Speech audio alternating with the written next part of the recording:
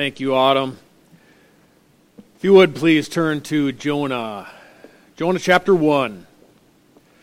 This one's titled, He's Got the Whole World in His Hand. Remember that song? He's got the whole world in His hand, right? Yeah, everybody's got that one down. He's got the whole world in His hand. Jonah chapter 1, verses 7 through 14 today. Beginning in verse 7. Each man said to his mate, "Come, let us cast lots so that we may learn on whose account this calamity has struck us." So they cast lots, and the lot fell on Jonah. Then they said to him, "Tell us now, on whose account has this calamity struck us? What is your occupation? And where do you come from? What is your country? From what people are you?" Jonah said to them, "I am a Hebrew, and I fear the Lord God of heaven, who made the sea and the dry land." Then the men became extremely frightened, and they said to him, "How could you do this?"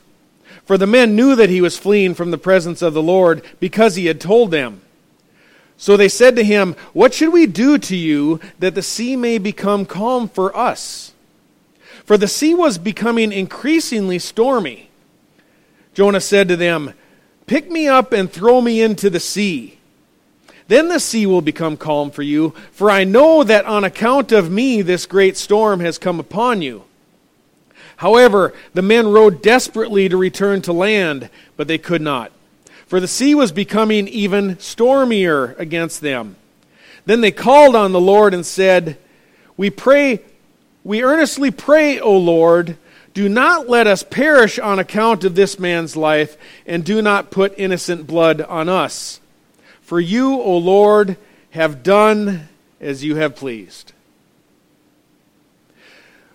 Well, as we departed the last time, the captain of the ship had awakened Jonah, and it appears that Jonah must have listened to him, and the arrangement here in the wording of the Hebrew implies that he has now joined the other men. He's with them. And after crying out to their false gods, and then lightening the ship by throwing cargo overboard, as we examined last week, their predicament, it has not improved. It's not any better. So the sailors became determined that somebody must be to blame. Somebody's got to be to blame for this.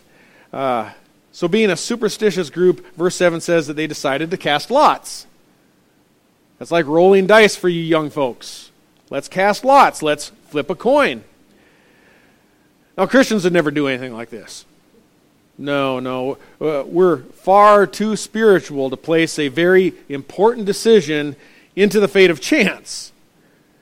But wait, there was a friend of mine once. I remember he was working at a job, and his boss had been found to be dishonest, had been discredited. It was a ministry, actually, not just a job, but a ministry.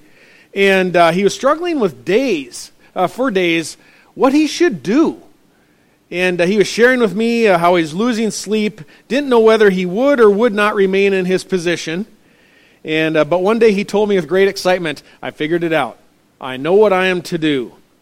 God had provided him the answer, and this is how God did it. The man closed his eyes and he opened up his Bible, and he stuck his finger on a verse.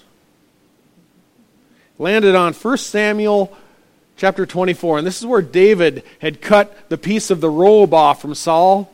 Remember that? And it says, "I will not stretch out my hand against the Lord," Saul, that is, "for he is the Lord's anointed. And therefore my friend determined, my boss is my Lord, and in my situation he's the anointed, therefore I'm going to remain loyal to him. And I'm going to stick it out." Does anybody see any problem with this at all? First, God doesn't tell Christians today to make our decisions by chance. While asking God for wisdom, we are told to make our choices to the best we can in harmony with God's Word. Second, my friend had a horrible interpretation and application. David was right. Saul was God's anointed king over Israel at that time. to whom David was to remain loyal to until God decided to take him out. But your boss today is not king. He's not God's anointed king. And you do not have to remain loyal to your boss even if he has turned corrupt. Who is your king today? Comparing to Israel, the king of Israel, who is king?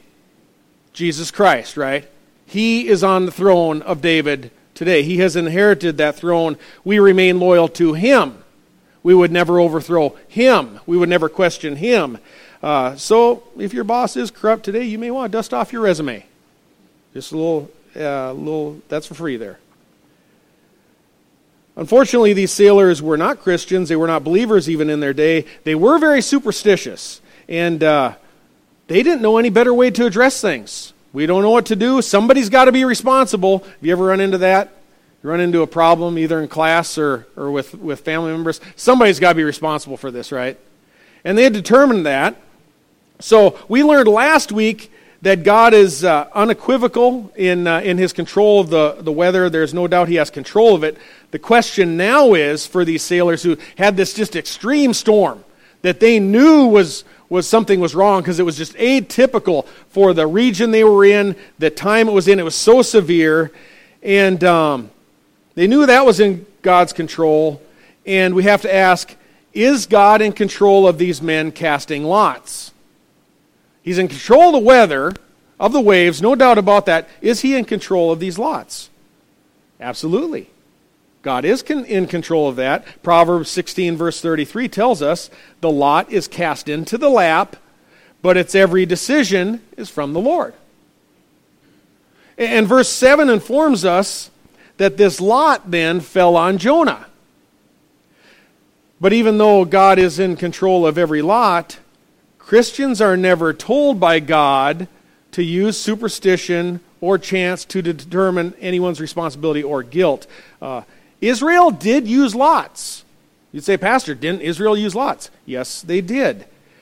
When God directly told them to use lots.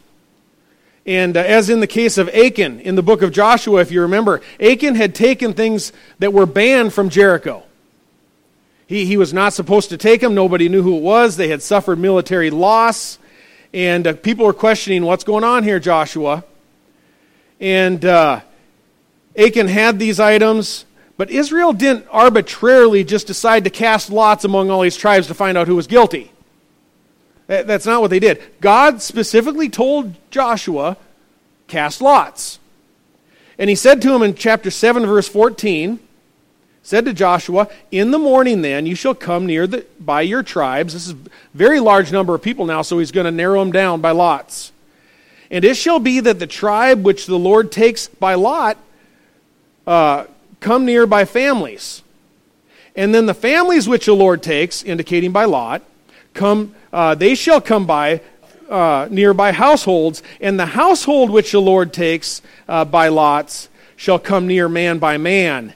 And it shall be that the one who is taken again by a lot with the things under this ban shall be burned with fire.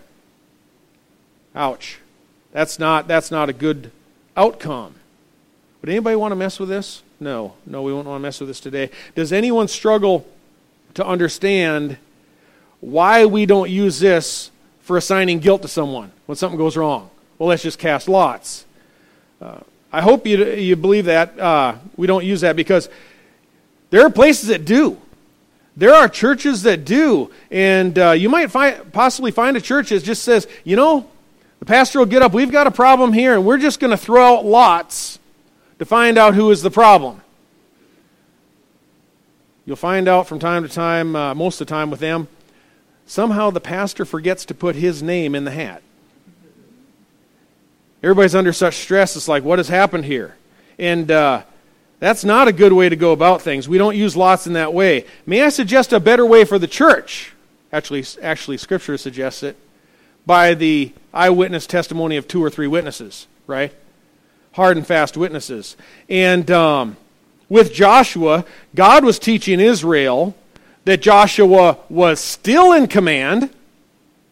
Nothing had happened with Joshua, and he was teaching Israel that he was still in control by using the lots. God was still in control. Proverbs 13 wasn't even written yet. The lot is cast into the lap, every decision from the Lord. These people had a very limited scripture. God is teaching them a lesson through Joshua. And we need to be reminded also that when the lot fell on Achan, it wasn't just the lot. He confessed. Without coercion, he confessed. He said, yep, I'm the one. And not only that, but then they went to his tent and they unearthed a whole bunch of evidence, right? It wasn't just on the lot. It was confirmed by hardcore testimony and by evidence. So that he was condemned on that evidence itself. And God just showed that I'm in control of this. I can find this out so that Israel would fear him and obey. The church functions on 2 or 3 eyewitnesses, not rolling dice. I would say, though, and you're going to ask, isn't there a situation in the New Testament where they cast lots? Actually, there is. And Scripture would suggest that it is permissible, not commanded, but it is permissible to cast lots for Christians today. You're like, really? Yes. Yes, it is. The apostles, when they backfilled the office of Judas Iscariot, they had 2 men, right? Remember their names?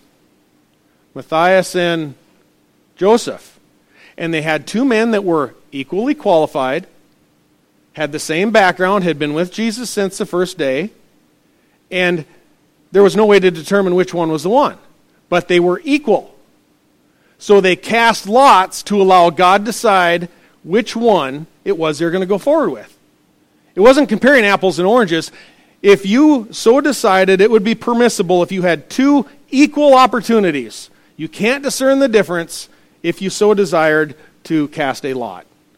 If you want to go to Auburn or Alabama, a full scholarship to both, you're going to study something that's covered in both, I would suggest Auburn. But you would, if you had a choice like that and you're like, I can't decide, they are completely equal, you could decide to cast a lot. Don't have to. It's permissible. God controls even the lot. His hand is that big. The whole world is in his hand. It's not just the weather, something that big. It is the lot is in control. And this lot fell on Jonah. And they said to him in verse 8, tell us now, on whose account has this calamity struck us? What is your occupation? Where do you come from? What is your country? From what people are you? Notice 2 things. First, even the sailors sought confirmation after casting the lot. Even they wanted to know, tell us what is going on here. They wanted information. Second, Jonah still had not volunteered any information. He had still kept everything to himself, even though he had been woken up and told to call on his God by the captain. He's probably just upset that they woke him up. But in verse 9, he finally provides them with an answer. And this answer is going to save them all from perishing.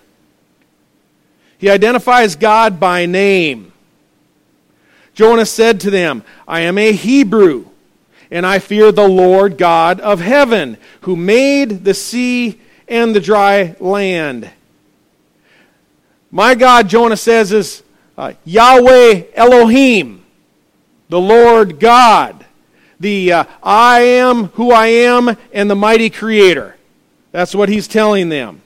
And this just strikes fear into them because they now realize why this is an unexplained storm. They figured it out. The God who created the sea, the mighty Creator God, the God who created the land, he's manipulating it. He's causing this storm like they hadn't experienced before. So their fears are confirmed, and they realize now this is out of our hands. There's nothing we can do about this in ourselves. This idea that God created the earth, it's a very prevalent idea. That somehow he put the the hands of time in motion. He was involved with creation, but then he just kind of backed off. And now earth and all these other things are just kind of running on their own. It's kind of up to you what you do with your life. You cannot reconcile that to Scripture. God is intimately involved in every single thing that you're doing. Every single thing. And he's not hands off at all from his creation. He is a creator that's concerned about everyone. And in verse 10, it says that then these men became extremely frightened. And they said to Jonah, "How could you do this?"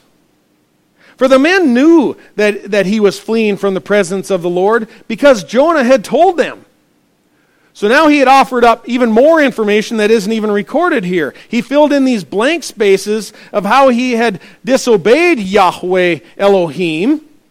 And they said, "You've got to be kidding. Who would do something like that? You know his will. That doesn't even make sense." And in verse 11, now after a affirmation the storm is because of Jonah, he's part of the reason God intervened, and realizing that God actually is in control of all these waves that are beating their ship, they ask, "What should we do to you that the sea may become calm for us?" Interesting question. They realize what everybody knows: there needs to be justice for disobedience. Everybody knows there needs to be ultimately justice. There must be punishment for disobedience. Somebody needs to be punished. That way the others can be set free.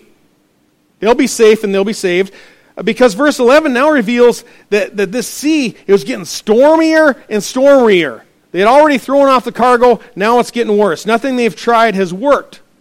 So they ask, "What shall we do to you that justice will be served, Jonah?" What is an appropriate punishment so that we can be saved, Jonah? And God's prophet says, in a sense, this: "I will be the sacrifice. I'll be the sacrifice. It will be me.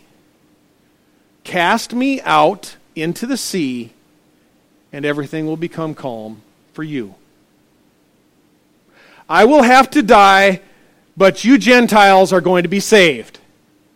Sound familiar? 750 years before Christ, a picture of the gospel. In Luke 24, after Christ had been resurrected, a very familiar story of two men on the road to Emmaus. You remember it. Not realizing that they were walking with Jesus who had been resurrected, they were lamenting to him. And they said this: "We were hoping that it would be he who was going to redeem Israel." But they killed him. And in verse 25 it says, "Jesus said to them, 'O foolish men and slow of heart to believe in all that the prophets have spoken. Was it not necessary for the Christ to suffer these things and to enter into his glory?' Then beginning with Moses and with all the prophets," notice all the prophets, "Jesus explained to them the things concerning himself in all the scriptures." You couldn't make this stuff up. Over 40 different authors in Scripture, more than 1,500 years in writing Scripture. This occurrence with Jonah, more than 750 years before the crucifixion of Christ, and you've got a picture of the gospel. You can't orchestrate that between 40 plus different writers. Can't make Scripture up. Verse 12 says, "Jonah said to them, 'Pick me up, throw me into the sea. Then the sea will become calm for you, because I know on account of me this great storm has come upon you.'" You know, Jonah's a Hebrew prophet. He knows most of these things. He knows he holds guilt for sin that he had in his body. He knows there is guilt. He knows there has to be blood sacrifice for guilt. The wages of sin is death. So the Gentiles have now been provided with a solution to their predicament through the Hebrew prophet. And you resign yourself, he said, to becoming responsible in a sense for putting God's prophet to death, and you will be saved. If you don't participate, if you don't put me to death, if you don't share blame in putting me to death, so to speak, you're going to perish. You are going to go down with the ship. The Gentiles have been provided with a solution. What is unregenerate man's natural response?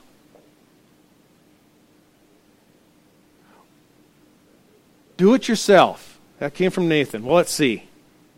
This is an easy one. They say, we're going to row. We've got a solution here from the prophet of God. Things will become calm if we just cast him away into the sea so that everything will become calm. We're going to go it alone. Wise decision, right? Let's see how that works. They say, I'm not having any part of this tossing into the sea thing. I'm going to row. Verse 13, the men rowed desperately to return to land. They put their full effort into it. They're going to row. And no matter how hard man tries to save himself, folks, he can't do it. Impossible. How far off land are they at this point? I'm thinking about 100 yards. Not far. I don't know exactly. It wasn't far. They'd probably only been out to sea a very short time, and land was visible. We see that. They tried to row for land. They weren't far away. They desperately wanted to return to land.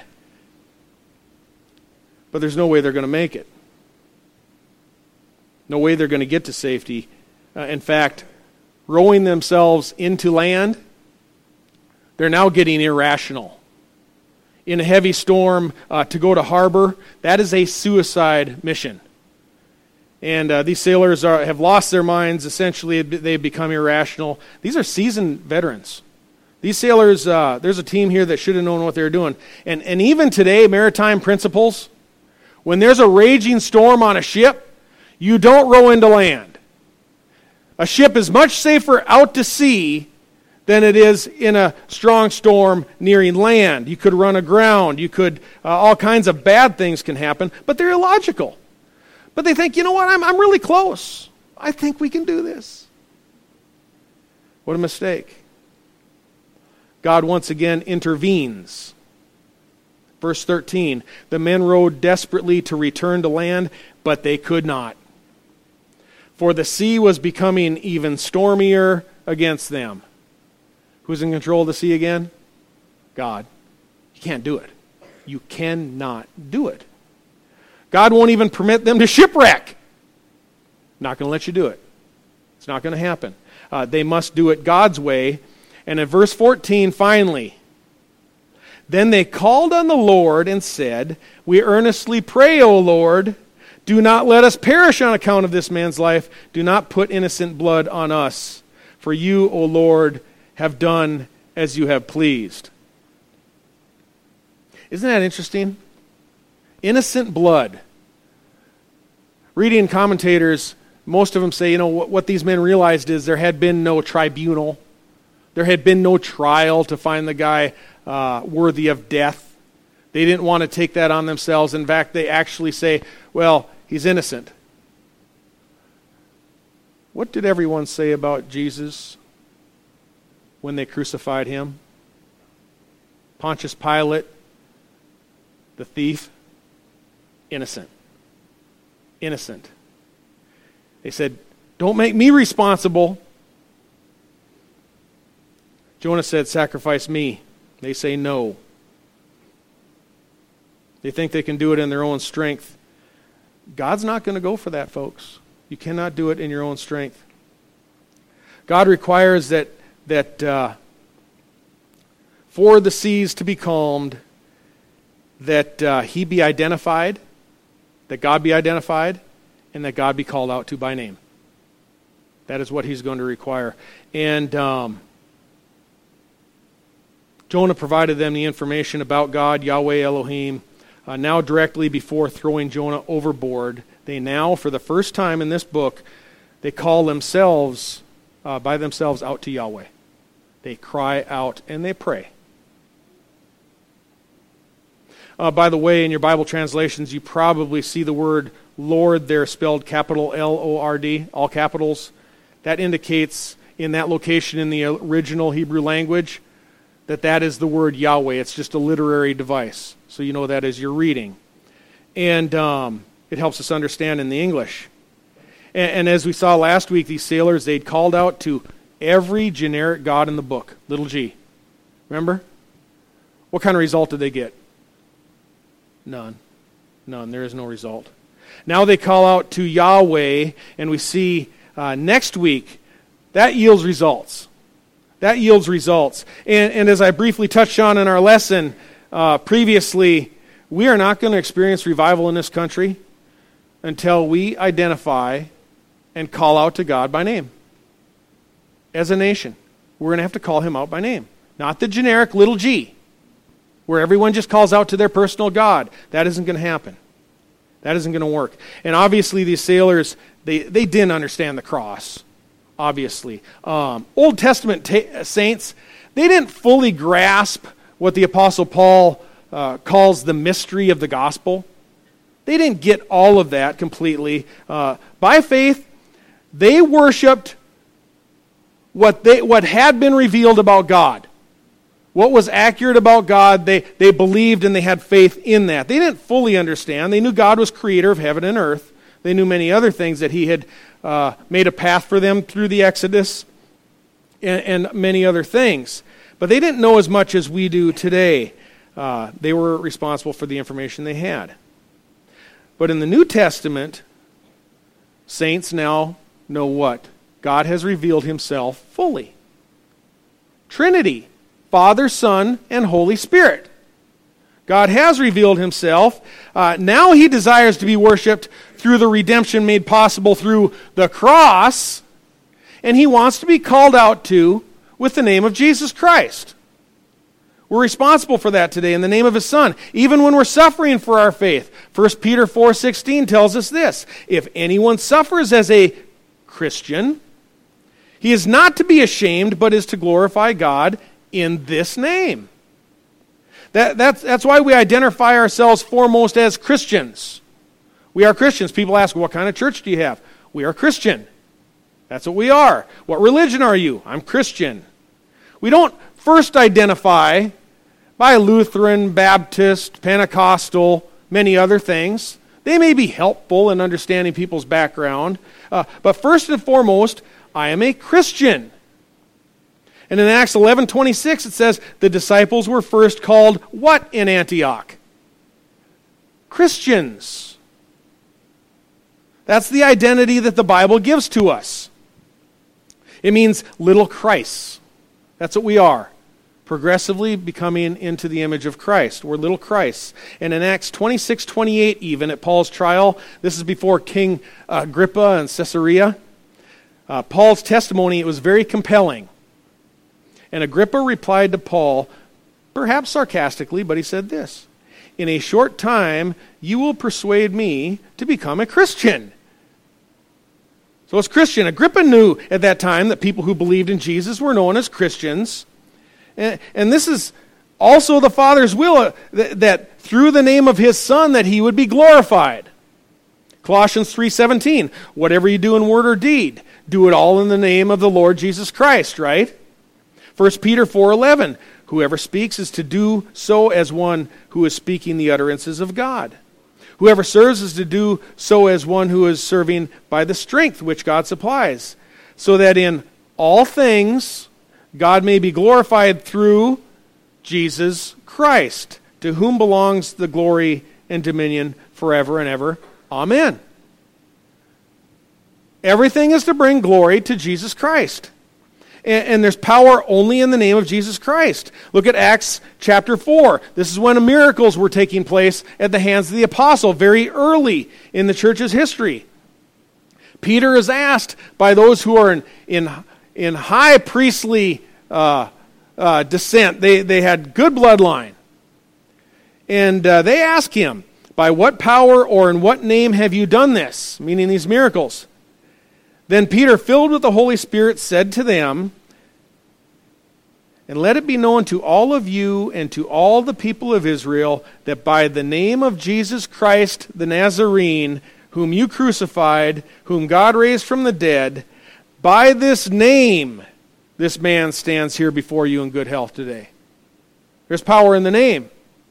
And then Peter adds, there is salvation in no one else, for there's no other name under heaven that's been given among men by which we must be saved.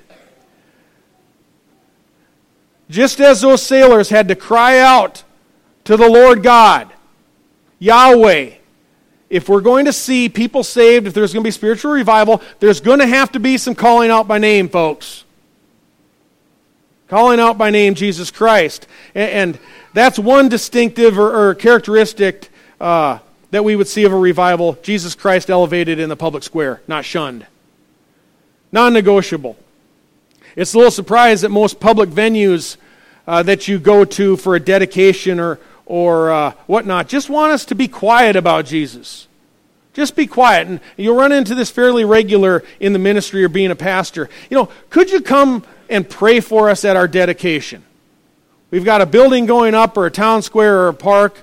You're a pastor. We need someone to pray, and we just love that you would come and pray. But we have one condition. There's going to be a lot of people from different backgrounds there, a lot of different faiths discussed or present. Could you just keep it quiet on Jesus? No, we can't keep it quiet on Jesus. I can't pray for you in that situation. And even if I did, there's no power in that prayer. Why would I pray to you and call out to a generic God who we found out with the sailors isn't going to be able to save you anyhow? There's no way. When I was doing leading Bible studies and discipleship at the state capitol in North Dakota, routinely I'd be asked to open session in prayer. And you would pray beforehand. And you would not believe the type of resistance and pressure I would get. Some direct, some coming right up to me as leaders and other situations. You know what? It's not appropriate to pray in the name of Jesus here. Thankfully, there are quite a few others who were very grateful to have the name of Jesus prayed for before they'd start session. But the pressure is immense. Even if it's a minority that give the pressure, they push. They push. They want us to be quiet. They don't want the name of Jesus called out. So if God wills there's going to be a revival in America, we're going to have to recognize it's going to be at the name of Jesus Christ, that every knee will bow. And secondly, we need to trust in the sovereignty of God. We need to believe in the sovereignty of God and trust in it. We have to have confidence that God can and will save. And sometimes we fail on that. Sometimes we're like, well, does God really want to save anyone?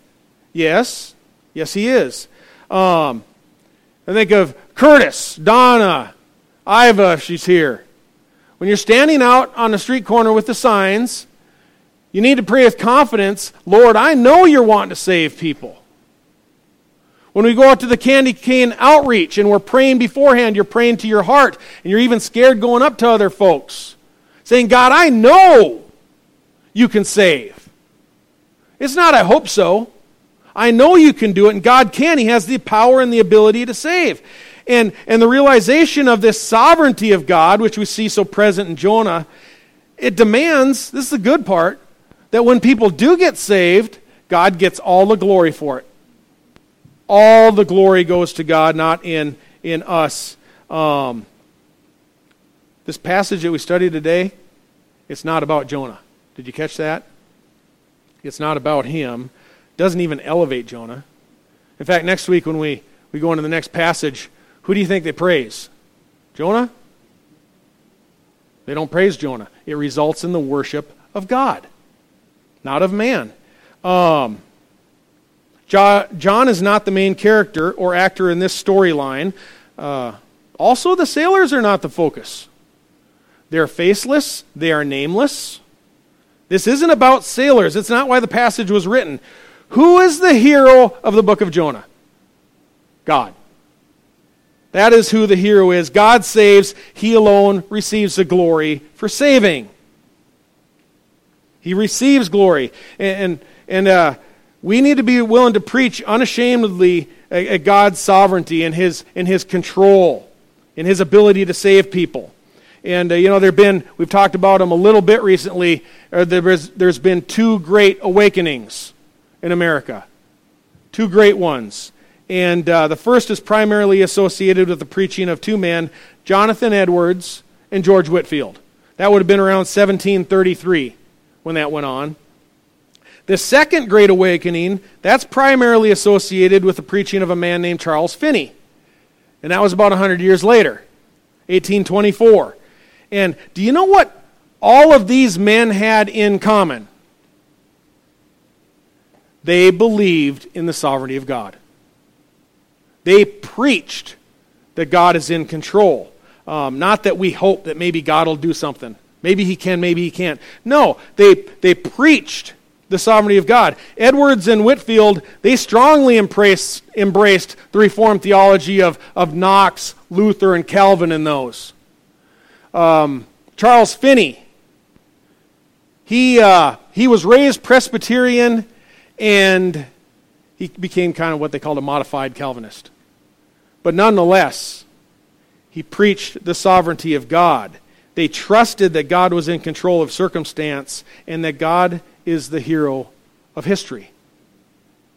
He's the hero. One point, it just came here and I found this quote this morning. You know why I believe that John Wesley's preaching fell flat in America? You probably got a hint already. I think he was handicapped. And he had a number of theological problems. He was a devout free will Arminian who believed that people could lose their salvation. So there's some theological problems. But Wesley, he was the architect of Methodism. Actually, Whitefield founded the Methodist movement. The Wesley brothers inherited that after Whitefield came to America. But Wesley believed that most things salvific hinged upon man. That's what he thought. And as missionaries, he and his brother Charles, they arrived in the state of Georgia. It didn't go well. It didn't go well. They were hoping for revival. I've got a quote from Warren Wiersbe here that says this, quote, "On February 1st, 1738, John Wesley returned from Georgia." This is after 19 months, I believe, he was there. "He was a weary and defeated man. His ministry in the colony had been a failure. And unfortunately, he had left behind a bad name and a number of determined enemies. It says Whitefield had felt a call to serve in Georgia, and he was ready to sail when Wesley's ship arrived in England." So Wesley is coming back. February 1st. What day do you think Whitefield is leaving? February 2nd. So here's a continuation of the quote. "For some reason, Wesley did not try to see Whitefield personally, but he did try to persuade him not to go to Georgia. It's because he didn't think there was any fertile ground there. And in his earlier years, and this is just by chance, this was in here, I just found this morning. In his earlier years, John Wesley believed in casting lots to determine God's will for himself and his friends." So, just interesting. I don't know, what are the chances of that being in there? Wiersbe said, "Had Whitefield listened to Wesley at that time, what a loss it would have been for the people of the United States." On February 2nd, 1738, Whitefield set off on the first of 7 visits to the colonies, visits that were greatly blessed by God and helped to spearhead the First Great Awakening. I think that it was all about who are you trusting in? Who are you trusting in? To be very fair, Wesley later organized a very successful movement with the Methodist movement. Whitefield had left that behind. Wesley went back to England and took that over. And I would also suspect that Wesley would not actually be on board with what we see with a lot of the Methodist movement today. It's been quite some time.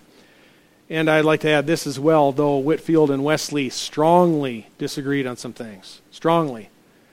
When they died, they were friends. They remained friends. Regardless of your theology, does God look like He is short-handed in the book of Jonah? He's not short-handed. He's got the whole world in His hands.